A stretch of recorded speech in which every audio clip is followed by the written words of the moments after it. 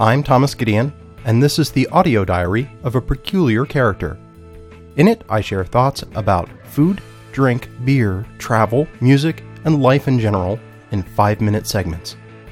You can read more at the companion site of A Peculiar Character at peculiarcharacter.com.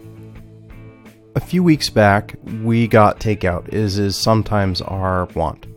Actually, delivery. It's usually just a way for us to take a pause in the week from the normal meal preparation and a little bit of a treat for ourselves. Living out in the Maryland suburbs of DC, the choices for delivery are not always great. Services like Eat24, Grubhub, and others have made it a little better, but just that discovery and that efficiency in the transaction of getting delivery doesn't change how many places actually are willing to offer it.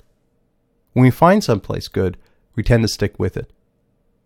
It's tough not to burn out on the rotation, but we got a door flyer. We actually found a new place not through one of the mobile apps we've increasingly been using, but just clearly a local business using old school marketing to reach out and find new custom. The selection was impressive. I mean, it's just a sub shop, but clearly a sub shop with a little bit of unique character. I would say a pretty heavy Mediterranean influence. Andrea's family, at least part of it being of Greek extraction, any place that offers gyro, souvlaki, things of that nature, immediately kind of sparks our interest. I have to say that their delivery of that part of the menu was well above our expectations. Really quite good. The bread, chewy and delicious. The seasoning fresh and spot on. We've really enjoyed everything that we've tried there.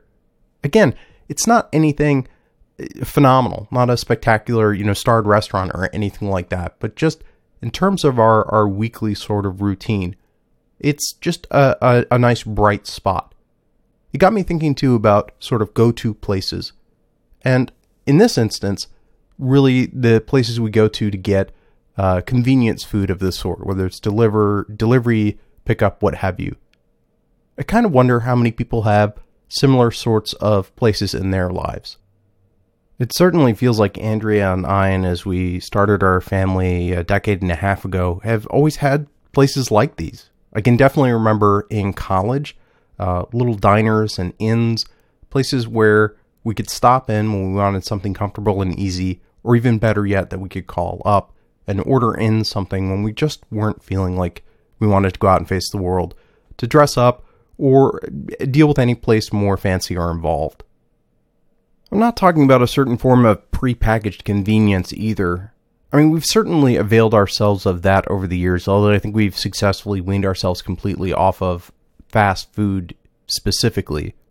I'm thinking more like when we were in Richmond, Virginia, there was a particular local grocery chain that had really awesome quick food. But I'm not even talking about that. I'm talking about something where I think you immediately get a sense of the owners, usually a family, that run a place where the palate and the cuisine, even if it's something really modest, has a very distinctive character. Something that is welcoming, that is familiar, and just reinforces that comfort vibe. As a family, I think we really don't eat out a lot. You read stories about couples and families that eat out 2, 3, 4, 5 times a week. That cooking for oneself maybe is a dying or a lost or soon to be lost art. That's certainly not the case in our household. Andrea does a great job of menu planning throughout the week and putting nutritious, delicious food in front of us most nights. For us, this is much more, as I said, about taking a break. And sometimes that comes in the form of wanting to go to someplace spectacular. There's an Ethiopian place I may have mentioned before that stands out as one of our favorites when we want something extraordinarily good. There's also a Hunan Sichuan place that we enjoy as well.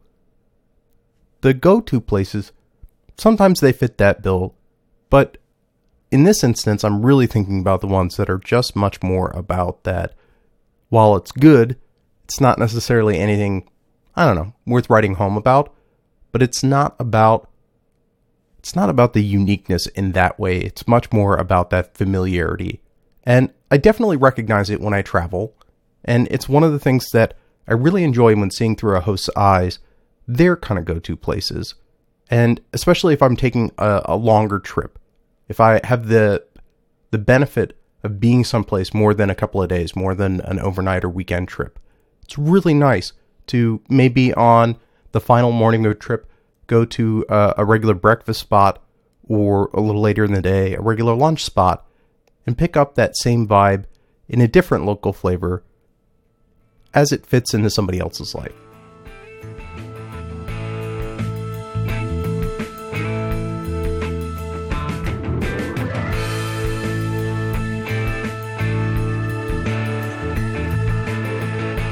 I would like to thank the Internet Archive for media hosting and bandwidth.